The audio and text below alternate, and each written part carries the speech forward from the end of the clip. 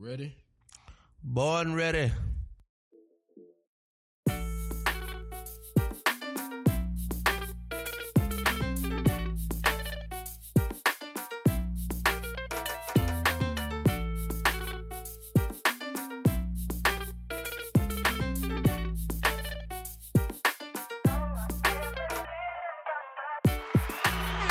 Welcome to another episode of your favorite political podcast, Where the Party At. Today's Juneteenth. You're going to hear this episode tomorrow on Tuesday. Keep them feeling real relaxed. I went and got a massage, and now I got to talk about politics, which is the opposite feeling of getting a massage. But, that's all good. Say it with a smile. Right. I do feel very relaxed right now, which is great. Okay, y'all.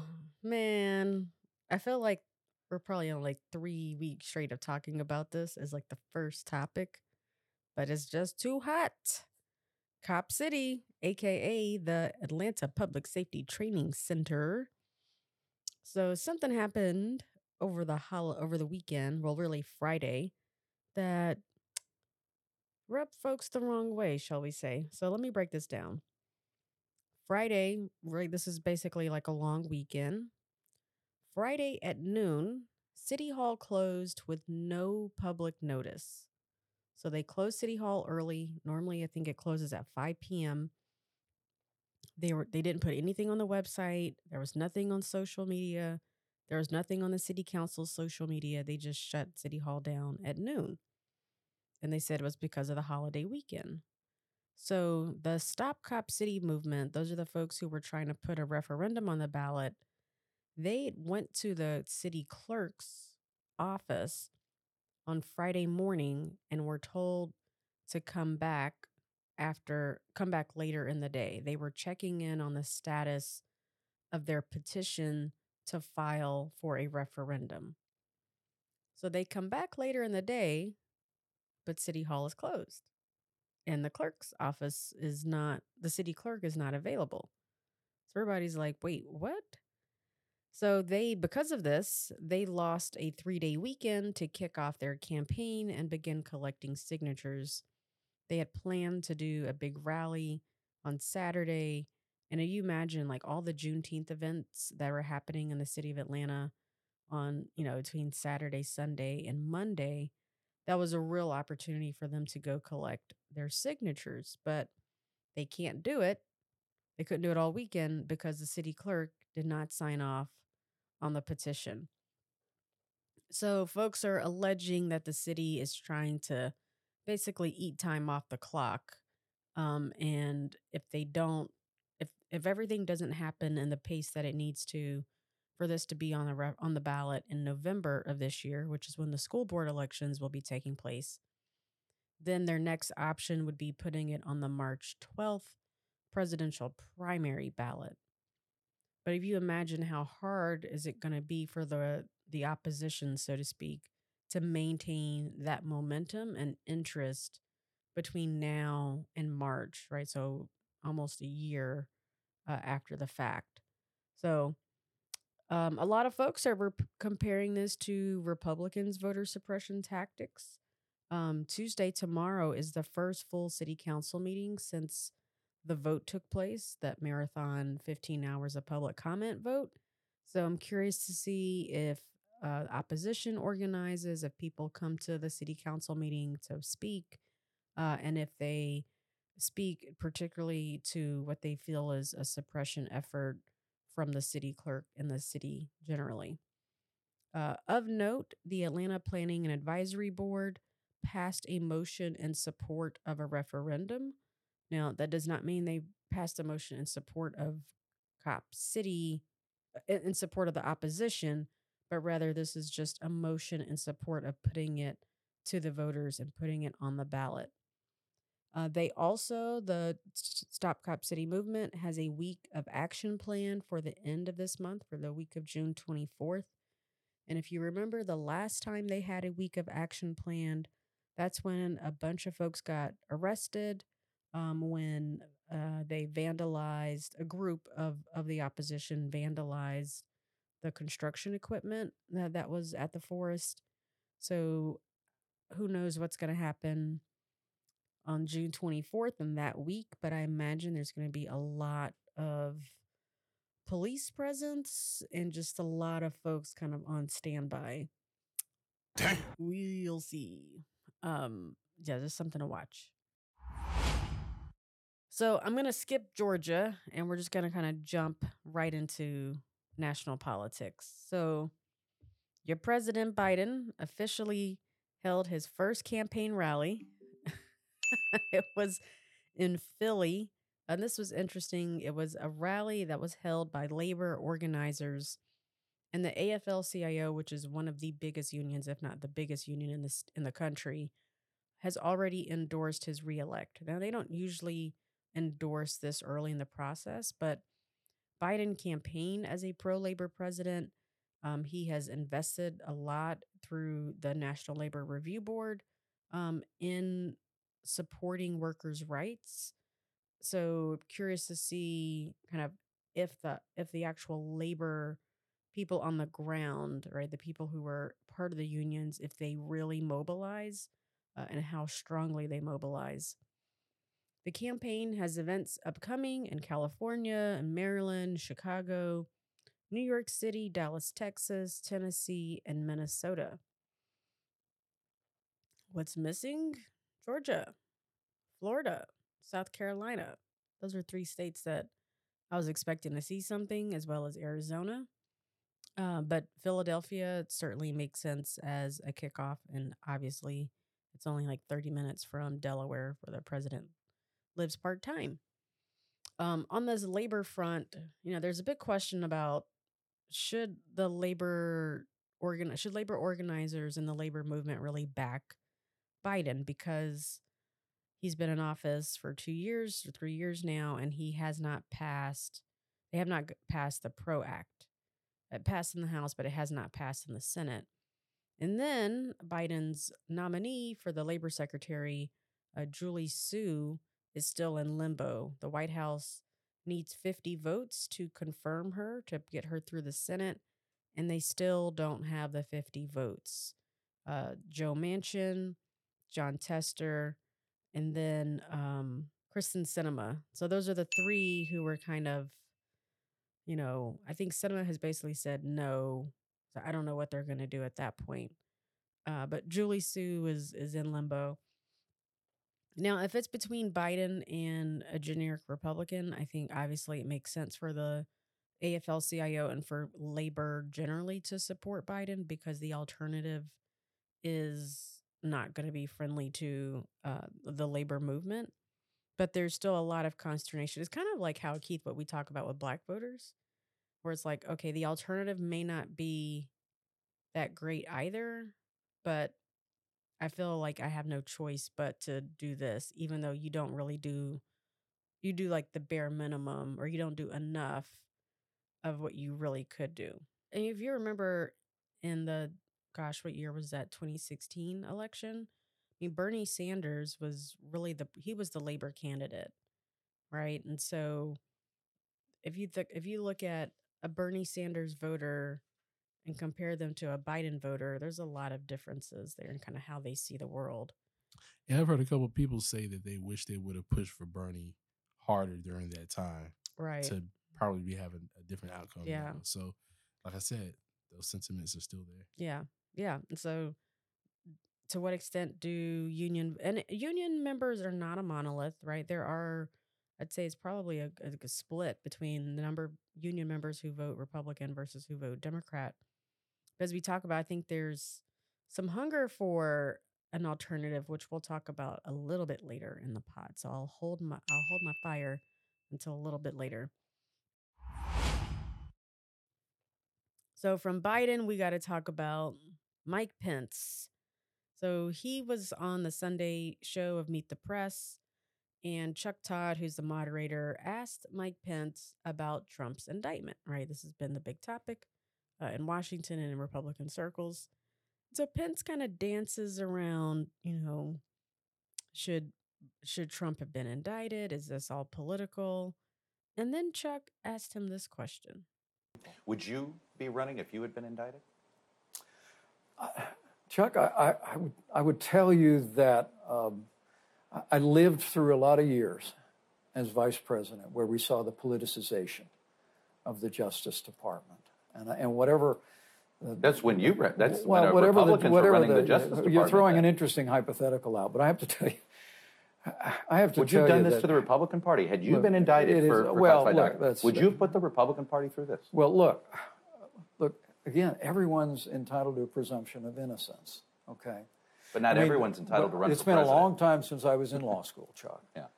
But I did learn that a good prosecutor can, in the old saying, indict a ham I've sandwich only seen no defense. like 2 interviews. One was the CNN town hall. I saw some clips of that, and then this Meet the Press interview. I don't understand Pence's, like, I feel like his comms team is failing him. These are questions that you should be anticipating, and he just has these like, what do I say? It's the base. It's the base.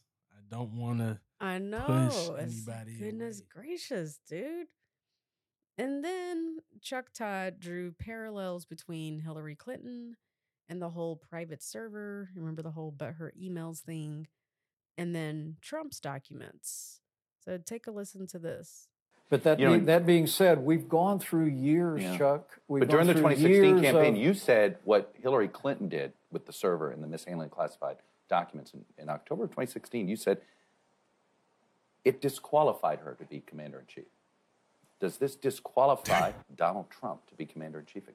Well, I stand by that view. It's one more example of a two-tier justice system that we've been living through for 7 years. I mean, I have to tell you, after seeing Hillary Clinton given a pass by your Justice Department, it was by a Republican.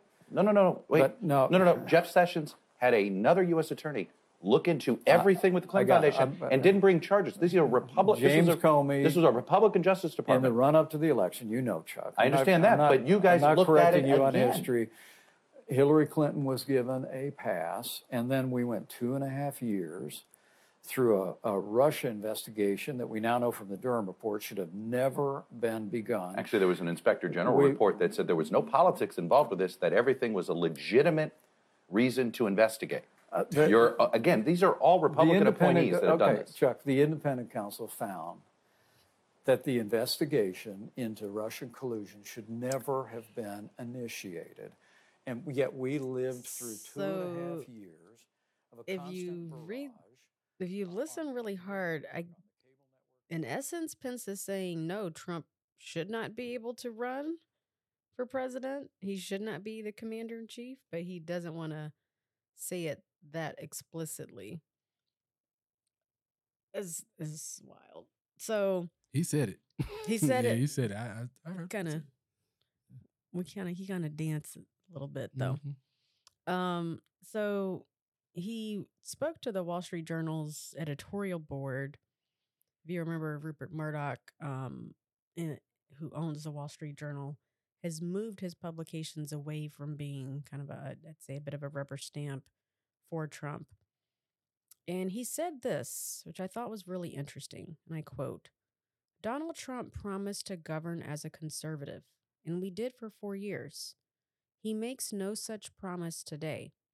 I mean, with regard to a whole range of issues, he and a few others in this field are moving away from a traditional conservative agenda." So I think that is Pence is clearly trying to own the Ronald Reagan, moral majority, traditional conservative lane. It's going to be interesting to see if that's something that he can do in a real stable manner. I think there are other people in the race that might help him because they will attack other folks and not attack Pence. And by other folks, I mean primarily Donald Trump and then to some extent Ron DeSantis. Another thing, Pence went on the Clay Travis and Buck Sexton show, which is a podcast, a conservative podcast that has gotten a lot of steam, I'd say, in the past 3 years or so, 2 years or so. And he was asked if he would pardon Trump if Pence became president, if he would pardon Trump. And he says it's too premature to discuss if he would pardon Trump or not. And he got some real pushback. Take a listen. I just think it's premature to have any conversation about that right now, guys. I really Why would do. you? But hold on. Let me just ask you that, because I think as a matter of principle, if you believe, as both Buck and I do, that Donald Trump is being prosecuted to a large extent for political-based reasons, something that has never happened in the 240-plus year history of the United States, that we are setting an awful precedent here. And I think it's important to look at this even before the case has taken place. You've read the indictment. You know what the allegations are. They are serious. Right. But to me, what is gained by allowing Donald Trump to be put in prison in the event he was convicted is we lose infinitely more by not just taking a principled stand and saying, as a matter of principle, this shouldn't happen. I'm not going to allow it. To me, if you're the executive, you are the ultimate decider. With all due respect, when you aren't telling us what your decision would be, I think you're dodging the question and frankly not stepping up on the front of leadership, which in the past you've been willing to do. So to me, not answering is a no. Well, look, number one, I don't think you know what the president's defense is, do you? I mean, what are the facts? I mean, look, we either believe in our judicial process in this country or we don't. We either stand by the rule of law, we don't. I just what I would tell you is, I think, as someone who has what I'm hearing is you're fine with Donald Trump being put in prison, sir, and that to me, since you were his vice president, feels pretty disrespectful. I had a standard rule. I don't talk about hypotheticals. Look, we don't know what the president's defense here is. I think he's entitled to make his defense, entitled to have his day in court. And look, let's take it one step at a time. But I would just tell you that but if you know that these are political charges, and you do, this is not a difficult decision. Clay, I think we've gotten what we're going to get here in terms of an answer to this one. I think any conclusion by anyone running for the presidency of the United States that would prejudge the facts in this case or prejudge the investigation into President Biden or his family is premature. Let's let the process play out. Let's follow the facts, and I promise you, as President of the United States, I'll do just that. I want to circle back to the first one of the things there, when I was listening to that, I was like, wait, you said it was disrespectful for Pence to not say if he would pardon Trump or not. If I were Pence, I would have responded if, it's disrespectful? Trump trying to get me killed.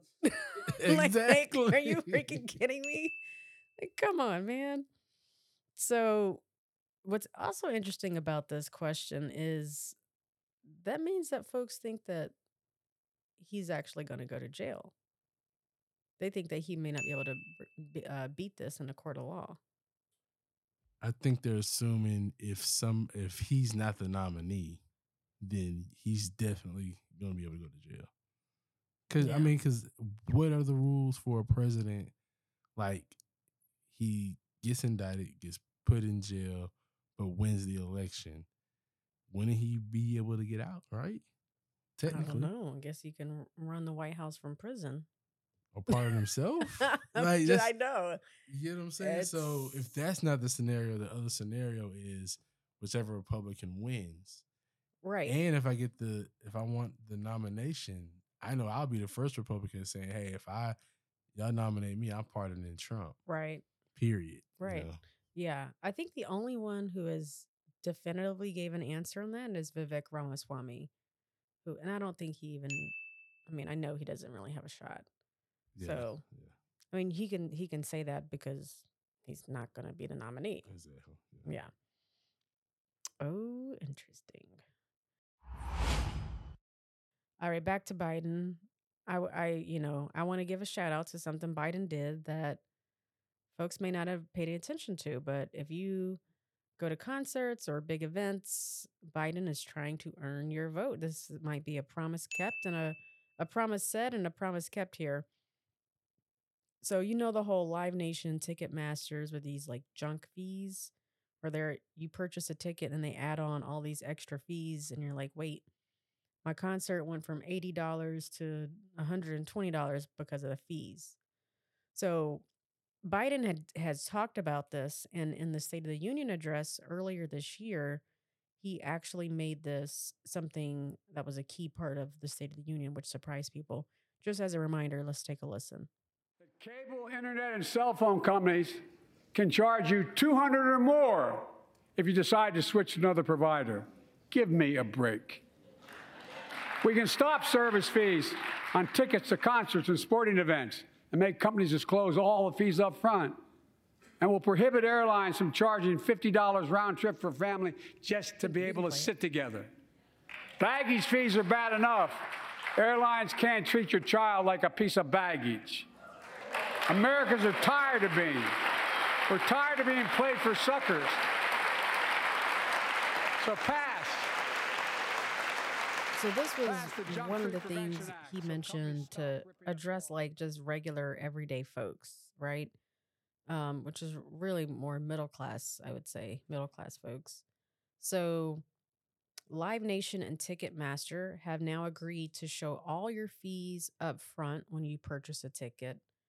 And then American Airlines, Frontier Airlines, and Alaska Airlines have all agreed to not charge families to sit together.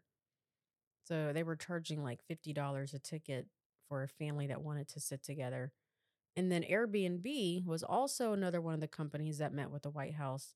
This has also been a sticky point for Airbnb, where you are trying to, rent out a house and you're like, okay, it shows that it's $250 a night. But again, all the extra fees end up, could be nearly doubling the price. So here's what the White House said in response to the actions that they took. So here's what the White House said, and I quote, "Today's voluntary actions demonstrate that companies, both big and small, recognize the importance of providing consumers with honest, upfront, all-in pricing rather than tricking them with surprise fees at the end of the checkout. It's also just a first step towards addressing junk fees in the economy." So you'll note the phrase voluntary actions. The White House did not mandate these companies did this, but when the president publicly shames you at the State of the Union address, it's essentially a mandate. And it's something I think everyone would agree with, right? If you have purchased an airline ticket or purchased a concert ticket in the past 3 years, I know for me, this is like something that's always annoying. So kudos to Biden for looking out for the middle class. All right. We always like to talk about some polls. Let's get your mind out the gutter. We are going to highlight some interesting tidbits from a Gallup poll, or a couple of Gallup polls. The first is that approval of same-sex relationships has dropped year to year. So that's from 2022 to current, from 71% to 64%. And then if you look at that from a partisan lens, for Republicans, approval dropped from 56% to 41%. So now that is below 50% approval of same-sex relationships. Really interesting. Another one. Oh, Keith, you want to say something? No, I mean, it's just clear Not a push. surprise. It's a clear pushback. That's all it is. I think Yeah, you it's had a higher rate of acceptance before you got it forced, quote unquote, on you. Yeah. I think it's reaction, the whole like groomer language that has, I think, helped decrease these numbers. State legislators adopting anti-trans legislation has helped reduce these numbers. And I think when you bring children into it, there's been more talk of now LGBTQ children. And right. once you start talking that talk, a lot of conservatives feel like the whole drag queen thing. Yeah, like you said, drag queen story hour at the library. The grooming. And, right. Why are we sexualizing children? And right. then that decreases. Now you don't want anybody. Okay, well, if that's the case, no, I'm not for anything. If same sex means that, then no, I'm not for it. Right. So the Disney boycott, which was before, I don't even. So was it a movie? Was it a Disney movie with a? I don't know what happened, but something with some Disney movie. Yeah, that they had a Disney freaked movie with a families out. trans character. Ah, Yeah, okay. Another interesting one is the number of people who are pro the death penalty has increased from 55% to 60%. I think part of this is a reaction to what conservatives feel is lawlessness happening in the country. I had a conversation with my dad over the Father's Day weekend about the death penalty before I even saw this Gallup research. And I don't even know how we got on it, but he said that he was for the death penalty. And I said, the death penalty does not deter people from committing heinous crimes, right? No one says, oh, I'm not going to shoot up this school because I'm going to get the death penalty. It does not deter. But what's funny is I remember in high school debating with a teacher, and I said I was pro death penalty, but I was like, I don't understand why you would have someone be on death row for 25 years. That seems like a waste of taxpayer dollars. It's like if they get the death penalty, just kill them. tomorrow. Right. I was like, they're kind of gone then and there. And he's like, oh, you young one. Right. Yeah. And he's like, sometimes people are given the death penalty, but they're innocent. And I just, didn't. So obviously we've seen that play out in Georgia. Yeah, I mean the Innocence Project, the Right. whole thing. Exactly. Yeah. But yeah, it was just an interesting thing that is increased the number of people who are pro death penalty. Yeah, and then for deterring the crime, what has to happen is, like we talked about plenty of times on the podcast, just equal justice. Right. Because I know me with my color and my skin, if I do a certain crime and get the death penalty, I will definitely be out of here. We've seen mass shooters of a different hue still not like awaiting this trial and this, even getting acquitted, and a lot of that stuff. So I think the tiering would be period, just punishing everybody equally, and Right. you'll see, okay, hey, nobody can escape the law. Yeah. I remember the Asian spa shooter. I don't think he got the death penalty. I'm gonna look it up. Yeah. So that was one. Another one. This all kind of ties together. Social conservatism has grown since 2021. And of note, the highest increase in social conservative is individuals ages 30 to 49. So in 2021, that was about 22% of people who said they identify socially conservative. Today, that number has increased to 35%. And then the last one of this, just looking through the data, independents generally were aligned a bit closer to Democrats than Republicans. But, I was reading something about how a number of people are calling themselves independents or identifying as independents. And I think this is the political version of calling yourself spiritual, where you don't want to identify as, a Baptist or whatever your Christian religion is, or if you were raised Muslim or whatever it might be. But at your core, you still identify with that religion, but you want to publicly be identified as spiritual. So I think the same thing is happening on the independent side. Um, the whole social conservatism, I'm curious to see how this is going to play out in 2024. Another thing that Gallup said is that fiscal conservatism is also on the rise. And so you have a movement, a shift to the right, but it's not, I don't know is it going to show up in the 2024 election for president, right? And to what extent does it show up in the Senate elections that are in 2024? Will Democrats maintain control of the Senate, or will people say it doesn't matter, right? You have Republicans who have control of the House. Control of the Senate is going to be up for grabs, essentially. And then obviously the presidency. if Republicans do a full sweep, like, that's going to be remarkable to see. I think they will. And side note, the spa shooter, life sentence. Oh, he was sentenced to life. Yeah, but not not the death penalty. Sentenced to life. sentence. Yeah, life in prison. Interesting. So, yeah, is it a deterrent? No, it's not. Yeah, I think I can only imagine what would happen in this country if every mass shooter. Now, we're not talking about just shootings and deaths. Right. No, you're a mass shooter, mm-hmm. proven mass shooter, was put to death the very next month day after you're convicted and within that month, boom. If every mass shooter, I think that would deter mass shootings. If you did it that way, we just don't.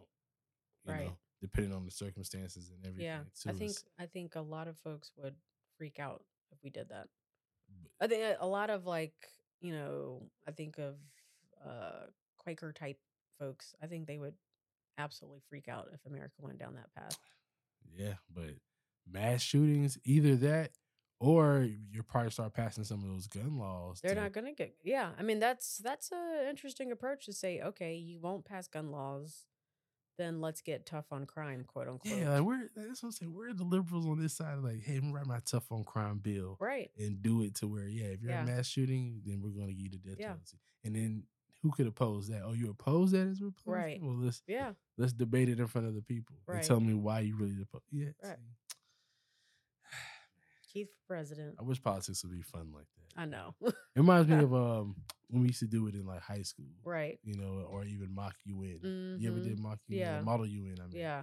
Yes, writing bills and having fun, discussing and debating. Mm-hmm. Maybe we should do our own version of that for the pod.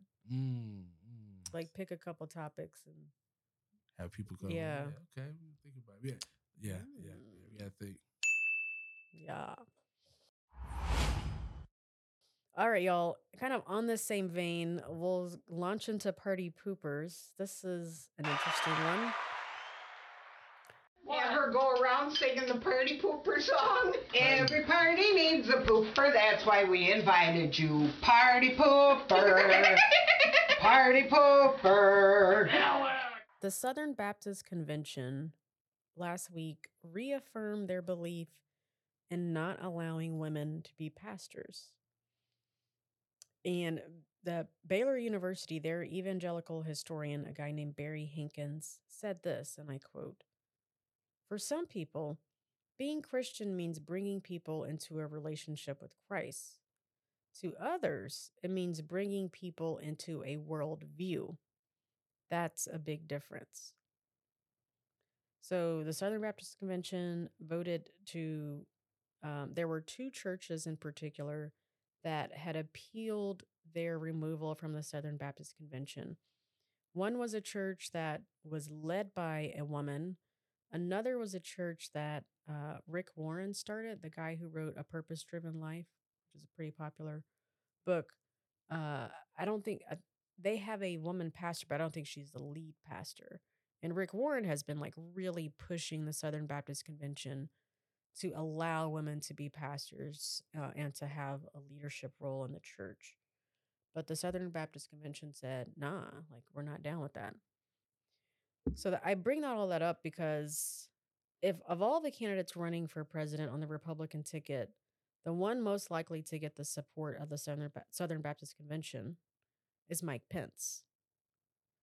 And so if you just think about kind of this whole thing we just talked about social conservatism, and then what's happening within the Southern Baptist churches, and then kind of what's happening in the world, right? The world at large. Conversations around abortion, right? Conversations around healthcare access. This is a worldview. And these are some of those things we talk about with black voters and black conservative voters. There are a big faction of black Christians who don't believe women should be pastors either. Yeah. It's right in line with the conservatism. So yeah. I personally have a problem with that, but I'm not gonna say anything else. I'm the party starter. Everybody, let's go. For our party starter, this might not be a name you know today, but it will certainly be a name you know over the next year as the election season heats up. Michael Tyler, who was a Morehouse grad from Atlanta. His mom works at the city. His dad is a major partner at a law firm here in Atlanta. He was just named the communications director for President Biden's re-election campaign. So, congratulations to Mike. You got a heck of a job ahead of you. But I know you're capable. So, best of luck. It's just cool to see. It's always cool to see Atlanta folks plugged into campaigns. I know there's some Georgia people plugged into Pence's campaign. I don't know if I imagine there's probably some Georgia people plugged into Trump's campaign as well. So, yeah, always good to see Georgia folks, making their way on the national stage. Morehouse, man. Shout out. Yeah. I'm interested to see how he pivots these communications. All this. Yeah, I know. It's not for the faint of heart. It's going to be a hard one. Yeah, but we'll see. All right, y'all, that is today's show. As always, thank you for tuning in. Thank you for listening. If there's something you want me to talk about next week, hit me a line and let me know. Until next time, keep tuning in to Where to Party At.